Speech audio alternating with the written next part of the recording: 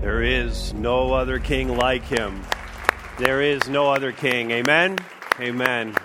Go ahead and take your seats and grab your Bibles. We're going to be in many passages, but Luke 19 is where we're going to be anchored through this. And of course, it's Palm Sunday.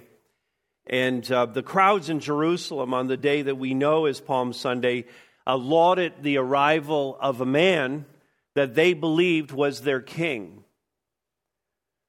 The legit king of Israel who would overthrow the Romans and who would reestablish the Davidic throne.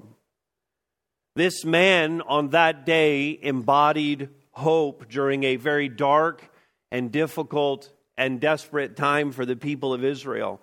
And though we know the story, if you know the story of Palm Sunday and the whole week that follows, though you know the whole story, still, the adulation of the people on that day was not misplaced, but was spot on.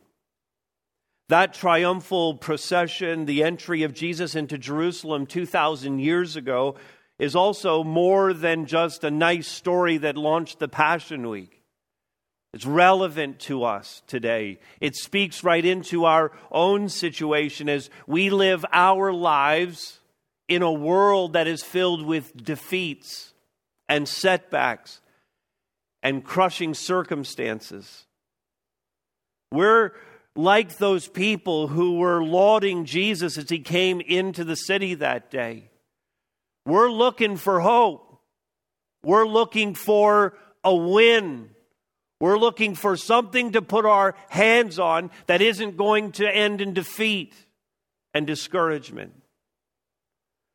And Jesus, in essence, through today's passage, is compelling us to come and join him in this triumphal procession, to be a victor with him, to celebrate all that he has done, to make it possible for us to triumph over sin and death, to be his sons and daughters. Not just that we would survive the current crisis, not that we would just make it through the trial that's in front of us right now, but that we would overcome the greatest crisis that every human being faces, the condemnation of death as a result of our sin. That's what Jesus compels us, invites us to be a part of. And I would think that that's something that you'd want. I would think that every person would want to be part of the victory parade. Not just watching the parade happen, but in the parade, celebrating the victory that has come to us through Jesus Christ. And so we're going to turn our attention to the passage of Scripture here in Luke 19, beginning at verse 28, and we'll read to 40, and then I'll pray for us. Luke 19:28. Speaking of Jesus, and when he had said these things, he went on ahead, going up to Jerusalem. And when he drew near to Bethphage and Bethany at the mount that is called Olivet, he sent two of his disciples, saying, "Go into the village in front of you, where on entering you will find a colt tied, on which no one has ever yet sat. Untie it and bring it here. And if anyone asks you, 'Why are you untying it?' you shall say this, 'The Lord has need of it.'" So those who were sent away and found it, those who were sent went away, and they found it just as he had told them. And as they were untying the colt, its owners said to them, "Why are you untying the colt?" And they said, "The Lord has need of it." And they brought it to Jesus, and throwing their cloaks on the colt, they set Jesus on it. And as he rode along, they spread their cloaks on the road. And as he was drawing near, already on the way down the Mount of Olives, the whole multitude of his disciples began to rejoice and praise God with a loud voice for all the mighty works that they had seen, saying, "Blessed is the King who comes in the name of the Lord, peace in heaven and glory in the highest." And some of the Pharisees in the crowd said to him, "Teacher, rebuke your disciples." And he answered, "I tell you, if these were silent, the very stones would cry out." Let's pray together. Father, we know that through the prophet Isaiah, you told us the kind of person that you're looking for. Now, you're looking for humble people. You're looking for people who are contrite in spirit, broken over their sin. And you're looking for people who tremble at your word. And God, having just read your word, I pray, God, that we would come in reverential awe. God, we would come with fear before a holy God who has just spoken to us. And I pray, God, that your Holy Spirit would speak to each one of us. And God, we would tremble before your Spirit as he seeks to do his work of transforming us. God, do this work. You're the only one who can. We pray this in Jesus' name. Amen. Amen. You with me here in the room? So all the glitches in worship? I think we should have a live band soon, don't you? Oh, okay, see? Now we know what it's about. Well, God bless you guys. Thanks for your patience with that. All right, here's what we're going after. In your notes, hvc.info is where you can find the notes. As a Christian, again, we're talking to Christians throughout this series, but if you're not a Christian yet, first of all, become one. But second of all, you can listen in. You can see what this is all about, but this is written to believers. As a Christian, here's what I'm going to say. I join Christ's procession, celebrating final victory over sin and death, and thus I am, first of all, on mission for Christ. This is what it's going to look like if you're in God's procession here. But first of all, we're on mission for Christ. Now, before we get to the mission part of this, let's understand exactly what's going on that Palm Sunday, this entry, this processional that's coming into Jerusalem. It's been rightly compared, if you're taking notes, jot down this reference, 1 Kings chapter 1, 1 Kings 1, 32 to 48. And David's coming to the end of his life. He's been the king. And he knows, even as he's lay there dying, he knows that there's others who are pretenders to the throne. They want the throne. There's quite the possibility that there's going to be a coup d'etat. Some palace intrigue is going on. And David wants to establish that his choice for the throne is Solomon. So he arranges for Solomon to go out of the city, for David's donkey to be taken out, for Solomon to get on and ride into the city. And everyone's going to know when Solomon's riding into the city on a donkey, this is a power move by David to say, Solomon's the king. Okay, Solomon's the king. Now, if we were making a power move and we were choosing an animal to make a power move with, I doubt we would use a donkey. We might use an elephant. That'd be a power move. We might a lion, though you don't ride those. You might have a war horse. Would be a great way to make a power move. But you certainly wouldn't use a donkey. But listen, this was super intentional. And this is the way the Jewish kings, the kings of Israel, would ride into the city, because it signified two things. One, the peace of God, that they wanted to reign over this city. And second of all, their complete dependence on God for their power. That the kings of Israel weren't going to be like the kings of other nations. That they were going to depend completely and wholly on God. And so Solomon's riding in, and everyone knows what this means. Solomon's going to become the king.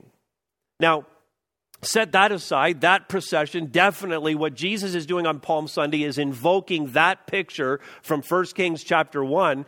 But in addition to that, the Apostle Paul talks about a triumphal procession in his letter to the Corinthians, 2 Corinthians 2:14. And we'll put this verse up on the slide for you. But thanks be to God, this is what Paul writes here. Thanks be to God who in Christ always leads us, speaking to Christians now, always leads us in triumphal procession. That's a very specific phrase. And Paul's writing to believers who are in Corinth, which is in Greece, which is in the Roman Empire, and it has very much a Roman culture to it. And he's using this very well-known cultural, political, historical, military tradition to help his readers grasp something about the triumph of Christ and what that means to us as believers.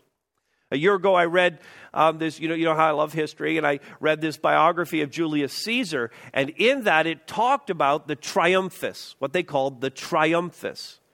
And the triumphus is this triumphal procession that Paul's talking about in 2 Corinthians. In fact, we have an art piece here. The artist is Giovanni Bellori. This art piece is in Villanova University in Pennsylvania, and it depicts a triumphus, a triumphant entry. The Encyclopedia Britannica fills in some gaps for us here. It was a ritual procession that was the highest honor bestowed upon a general in the Roman Republic to triumph, that is to say, to have the parade. The triumphus was a parade. The man was required to earn this parade. He was required to have won a major battle. The parade passed through the city along streets adorned with garlands and lined with people shouting, "Lo triomphe," is what they would shout, "Lo triomphe." Key officials came first in the procession, followed by musicians, the sacrificial animals, the spoils of war. The captured prisoners would be in chains. Then riding in a chariot festooned with laurel, the victorious general wore the purple and gold tunic and toga, holding the laurel branch in his right hand and an ivory scepter in his left. The soldiers marched last, singing, and they would make their way to the temple of Jupiter, where they would make a sacrifice in gratitude to their God for all of that. That's the triumphal procession. And when Paul uses that here to speak to the church about our victory, that's the image that he's invoking for them. And by using this example, he's paralleling to Christ. And he's saying, the battle is over. We're having the triumphant parade. We're having the procession to show. We're showing the spoils of war. Because the war is over. The victory parade, in other words, is happening. That, in essence, in the spiritual realm, that's the triumphal procession that we see on Palm Sunday. Now, it's interesting because on the timeline, when Jesus is coming into the city in Jerusalem, it's Sunday morning, but he wouldn't be crucified until Friday. He wouldn't be raised from the dead until the following Sunday, that 8-day period of time. So it's almost like the victory parade is happening before the events of the actual victory. And so in a way, this triumphal entry into the city, this is prefiguring the victory that's already gained. Now, I love this stuff. I love talking about time. And I don't know how many of you really love those movies that have time travel in them and all the shifting stuff. Just raise your hand if those are you like those kinds of movies. And I love that, Inception, that kind of stuff, Interstellar, where they're playing with all of this and understanding time. But listen, all of these ideas come from the Scriptures. The idea that God stands out of time is right in the Scriptures themselves, because time is a creation. You just take a look at Genesis 1:5. Time is a creation of God. If I can say it this way, there was a time when time didn't exist. Before Genesis 1:5, time did not exist. God stands outside of that time. And so all of these events, we see them in a linear fashion, but they didn't exactly happen that way. In fact, I love the phrase that comes to us out of Revelation 13:8. Revelation 13:8 says that all of this, everything that we're talking about, happened, here's the phrase, before the foundation of the world. So before Genesis 1:5, before Genesis 1, before the creation, before the foundation of this world that we live on, all of these things already happened. And so for God, the fact that the victory parade happened on Sunday and the crucifixion on Friday and the resurrection on Sunday, none of that means anything to God. It means everything to us.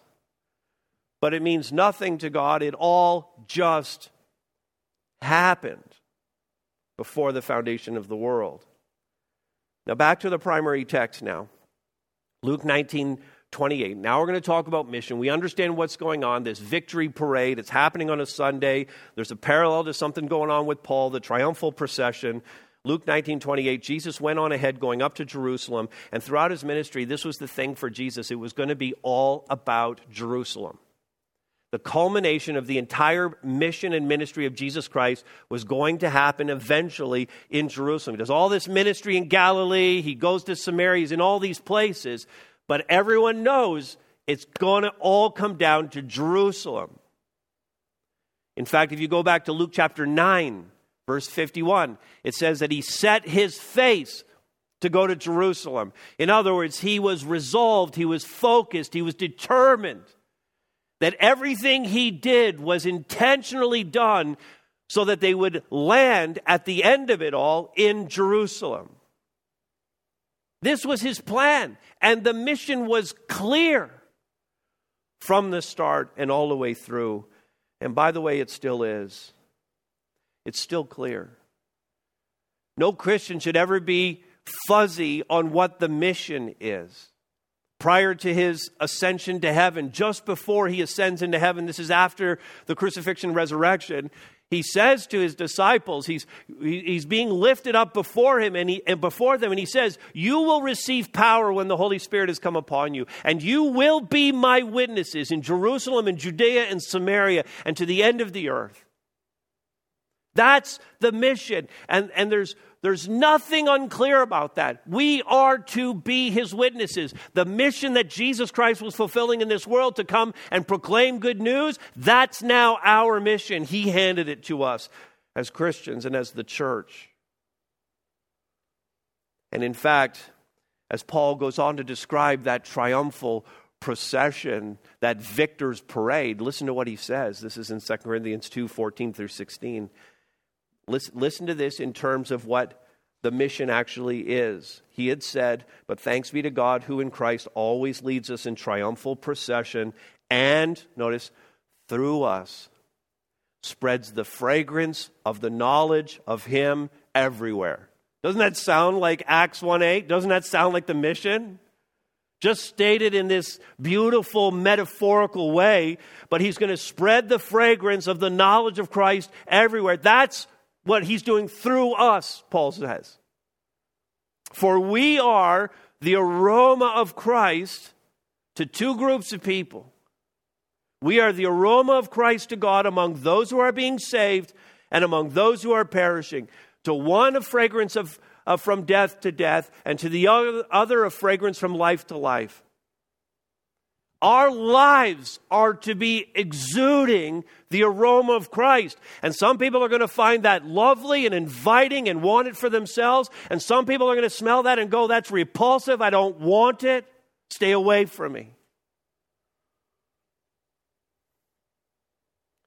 So we're in this procession. We're victors with Christ. We're celebrating the triumph over sin and death. And people are watching the parade, and the aroma of Christ is coming off of us. Some being drawn in, others were a stench to. And so the question then is, I could say it this way: are you on mission for Christ? Or I could say it this way: do people smell Jesus on you? For good and bad. For good and bad.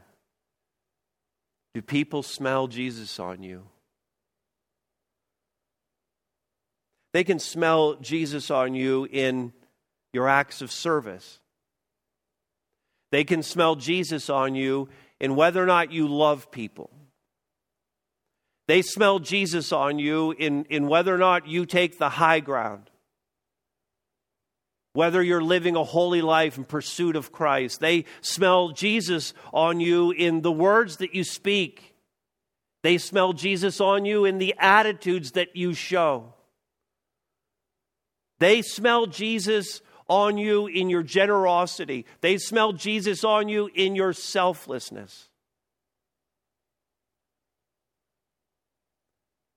So are you the aroma of Christ? Is that what they smell on you? They should. So as a Christian, I joined Christ's procession, celebrating final victory over sin and death. So I'm on mission for Christ. And secondly, I'm under the authority of Christ.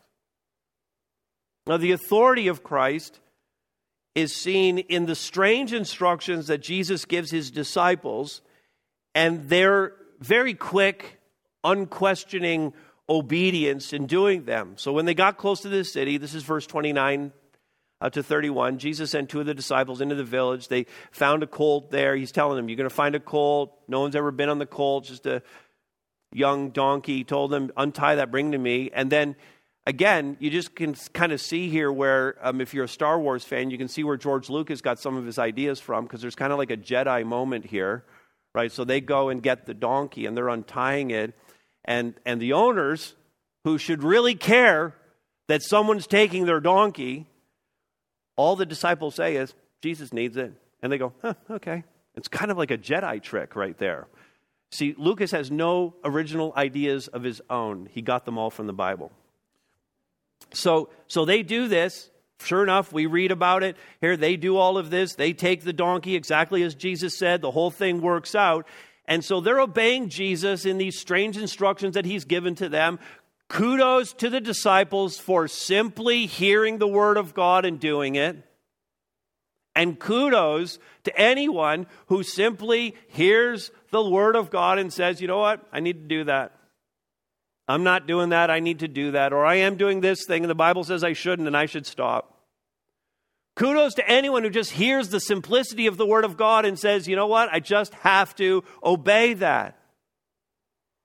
And when we do that, it may seem like such a simple thing, but we never know what God is actually doing in the world through our simple obedience.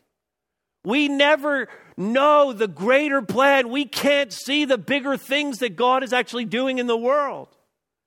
We don't know what our submission to his will is accomplishing in the greater plans of God. And in this case, the disciples, they didn't realize that just going and getting a donkey and bringing it back to Jesus was fulfilling a prophecy that had been spoken by Zechariah hundreds of years prior. In fact, look at this up on the screen, Zechariah 9:9, rejoice greatly, O daughter of Zion. Shout aloud, O daughter of Jerusalem. Behold, your king is coming to you. Righteous and having salvation is he, humble and, what does it say? Read it out. Mounted on a donkey, on a colt, the foal of a donkey. Hundreds of years prior, and it's fulfilled in this moment when the disciples go and get this donkey. I mean, this is God saying to Israel and to the world, as David did with Solomon, this is God saying, this is the king. This is the one right here. This is the king. He's the Messiah. He's the one you've been waiting for all this time. He's the authority. And their obedience, the disciples' obedience in those moments, and doing that very simple thing, advanced God's plan and made that declaration. Now, your submission to Christ's authority, however strange it might seem, however simple, however non-impactful it might seem to you, your obedience advances the plan of God. But the challenge for us today, and I'm not talking to unbelievers. If you're an unbeliever, we expect you to disobey Jesus. But if you're a believer, there's an expectation that you're going to obey what the Word of God says and what God's will is. But we live in a culture today, we live at a time when the king is not a government. Okay, governments come and go. We live in a democracy. We even pick our governments. The authority is not government. The authority is not the Charter of Rights and Freedoms. The king today, listen, is autonomy. Autonomy is king. Personal autonomy is what rules the day. No one tells me to do anything. I'm in control of my own life. I call the shots. We live in a day when autonomy is king, self-rule. In fact, the word autonomy, let's break that down. If you like the little Latin studies here, autonomos, auto self, nomos law, self-law. That's what autonomy means. I'm a law unto myself. But that's not flying with God. And this is an important discussion, again, for believers, because there are many believers who give lip service to being devoted followers of Christ, but who are still acting autonomously.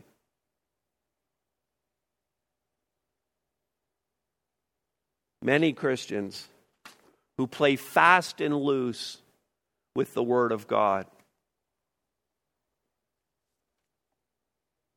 In fact, when I'm autonomous, just if you're taking notes, jot down these three things. Here's three characteristics of those who are autonomous. And again, I'm speaking to Christians who are giving into the temptation to self-govern rather than be governed by the Word of God. First of all, when I'm autonomous, first, I have a casual relationship with the Bible. I have a casual relationship with the Bible. I hear the word preached, man, that was a good sermon, and walk away, as the Bible says, I walk away and kind of forget anything I heard.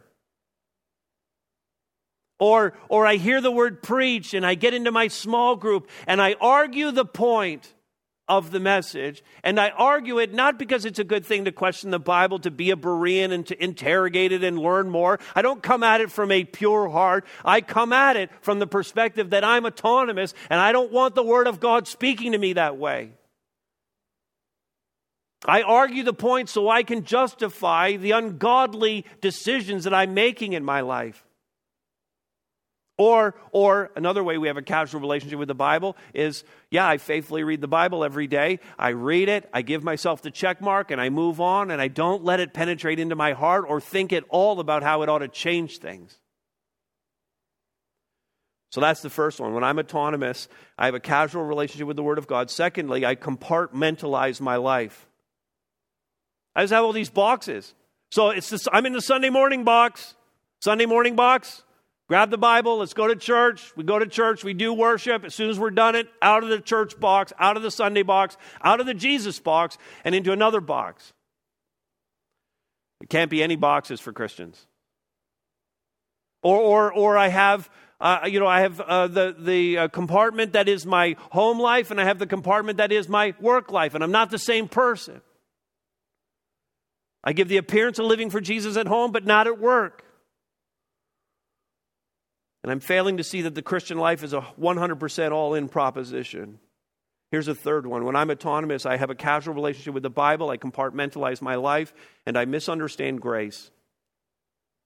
You see, because we know some things about God. We know that God is loving. We know that God is gracious. We know that God is merciful. We know that God is willing to shower us with blessing. We know that God is forgiving. We know all of these things, and knowing that God is going to forgive us, we can allow ourselves to fall into sin or to keep a pattern of sin going in our lives because we don't, God's going to forgive me. Jesus is so kind and so loving and so forgiving, and He's going to pour His grace out on my life.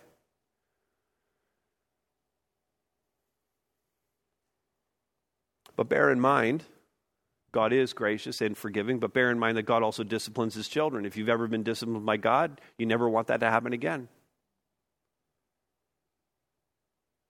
Sometimes His discipline can go all the way to a Christian being taken from this life.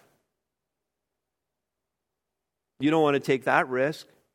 Not to mention that the Bible makes it clear that continual willful sin, I know I have this sin, I don't want to do anything about it, I don't have a conscience about it anymore, I'm just letting it happen. That continual willful sin may be an indicator that you're not actually a believer.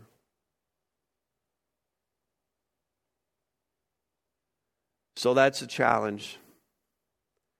We can't be autonomous. Jesus riding into Jerusalem that day was a power move by God, a declaration that Jesus is on the throne, that He is the King, He is the only King. And the question is, are you His subject or not? Here's a third one. Christian, are you savvy to the fickleness of people? I mean, the disciples were super excited on that Sunday morning, but Jesus tells us, and this is in John tells us in John 12:16, they did not understand these things. So they're all excited. Jesus is riding into Jerusalem. This is the thing they've been waiting for. They're lining the roads. They're celebrating Him. They're shouting Hosanna. They're excited. But they did not understand these things. They didn't know what they were celebrating. Back to our principal passage, Luke 19:36. And as He rode along, they spread their cloaks on the road. In fact, Matthew, Mark, and Luke all speak of cloaks. John's gospel alone talks about, even though we call it Palm Sunday, it's only John's gospel that talks about that. They took branches of palm trees. John also tells us in John 12:18, the reason why the crowd went to meet Him was that they had heard that He had done this sign. So it's all about a sign. It's not really about surrender to Jesus. It's just that Jesus did this sign, and everybody wants a sign. Everybody loves a show. Everybody wants a miracle. Everybody wants to be near someone who's successful. Everybody wants a miracle for themselves. They don't even just want to see it. They want that blessing to come back on them. So this is all about a sign. And they're thinking, of course, because their biggest challenge is that they're under Roman rule. So they're thinking Jesus is the Messiah. He's the king. This is a political, military thing. Verse 37, and as he was drawing near, already on the way down the Mount of Olives, the whole multitude of his disciples, so this is more than the 12, this is like everybody that's been following him, men and women, everyone, they began to rejoice and praise God with a loud voice. Notice, it's all about the signs for all the mighty works that they had seen. And they shout, and this comes from Psalm 118, verse 26, "Blessed is the King who comes in the name of the Lord, peace in heaven and glory in the highest."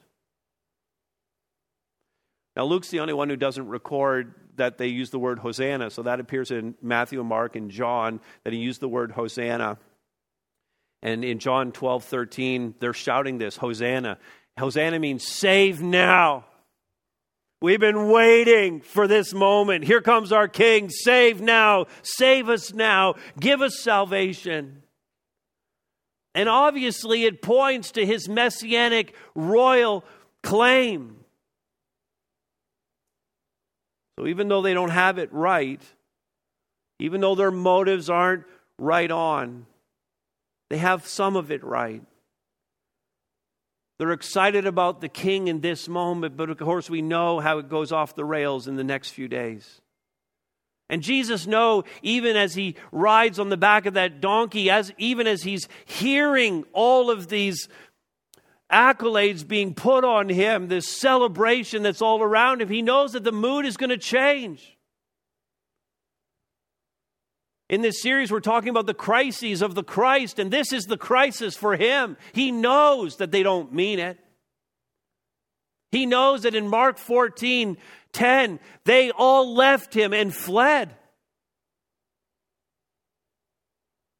The people were not seeing it exactly right, and their hearts were fickle, and their motives self-centered, and their foresight limited to what they could see right in front of them in that moment. It was a moment of, what can you do for me now, Jesus? And he already knew that they would not stand in the face of the pressure. In mere days, they would all cave in. Don't be that person. Don't be that person who's like all excited about a thing in the moment when everyone else is excited about it, and then who cuts and runs as soon as it gets hard. Don't be that person. Don't be fickle. Don't be the person who wants to be in the victory parade but doesn't want to gain the victory, be in the battle, win the war. That's what happened in Jerusalem, a whole city full of fair weather friends who lauded Jesus as he arrived. But then by the end of the week, in that group of people, some were calling for his crucifixion and for Barabbas to be released. Some were merely ambivalent, turning their backs. I have nothing to do with that. And some, in great fear, had abandoned him completely and were in hiding. Instead, we should see the fickleness of people, and we should fully commit ourselves to serving the King. We should devote our lives to his service. We should worship him with abandon, not just with our lips, but from the heart. My reading over the last several weeks has been in the prophet Isaiah, and I was reading again this morning just in Isaiah 66, right? The last chapter. And reminded again in this last message in the prophet Isaiah, reminded again that the very system of worship that God had set up had become abhorrent to God because the people were doing the sacrifices and going to the festivals and doing everything they had to do and saying the prayers that God had laid out for them to pray. But God hated all of it, hated it. That all of the religious ritual meant nothing because their hearts weren't in it. People were fickle. It may mean, if we're going to have this kind of devotion to Christ, it may mean that sometimes we have to go alone. And I think about that old chorus that we've sung. I've decided to follow Jesus. No turning back, though none go with me. still I will follow. Amen? Still I will follow. We need to be savvy to the fickleness of people. One more now. As a Christian, I join Christ's procession, celebrating final victory over sin and death. Thus, I am holding to the truth under intense pressure. Now, what Jesus did that day, if I haven't mentioned it already, was very provocative to the ruling authorities. It presented, in fact, the religious leaders with a dual problem, a massive problem. Jesus claimed to be the king and Messiah had huge theological implications for the people of Israel. But then beyond that, it created a political crisis in that Israel was ruled by the Romans, and any kind of dissent or anything that smelled of rebellion would be met in a crushing way by the Roman political military overlords. And so in verse 19 of John 12:19, the Pharisees said to one another, they're looking at this whole scene. These people lauding Jesus, him coming in on the donkey. They know what it means. The Pharisees said to one another, you see that you are gaining nothing. All of the efforts that the Pharisees had been putting in had done nothing to slow the spread of this message of the gospel of Jesus Christ. And they went on to say, look, the world has gone after him. The city is in uproar. What are we going to do? The leaders were losing control of the people, and that was going to result in a harsh reaction from the Romans, especially if someone was claiming to be king and challenging the power of the emperor. Now, what's curious is that up until this moment in his ministry, Jesus had played down who he was. I mean, you know the stories in the gospel where he'd heal somebody, and then he'd say to the person, don't tell anybody. Just go home, but don't tell anybody. Jesus was trying to play things down, but now, here in this moment, he's not playing it down anymore. He accepts and receives their very public worship of him. This messianic announcement. The time had come, according to Jesus now, the time had come for the world to meet their Savior. But now these Pharisees, these religious leaders, they have a problem. So in Luke 19:39, some of the Pharisees said, teacher, rebuke your disciples. Tell them to stop saying this. You're not the king. They shouldn't be saying you're the king. But then Jesus said to them, verse 40, I tell you, if these were silent, the very stones would cry out. Inanimate objects would then begin to cry out if God himself told his disciples to stop worshiping him. That's an outrageous claim. That rocks would sing. That rocks would worship. In fact, when you read stuff like this in the gospel, it's just an uncomfortable truth. Could that ever really happen? Well, God said it. Jesus said it. And everything we really believe about Jesus is uncomfortable for those who do not believe. The incarnation. God and man, 100% of both are together in the incarnation. The virgin birth is uncomfortable. The miracles that Jesus did, do we believe these? Of course we do. They're uncomfortable to talk about today. The teaching of Jesus, the Sermon on the Mount, which presses us so hard about what it means to be a Christian. The sinlessness of Jesus, that he faced temptation but didn't cave in. The prophecies that were fulfilled are uncomfortable. The crucifixion and what it means is uncomfortable. The resurrection of Christ is uncomfortable. The ascension of Christ is uncomfortable to believe.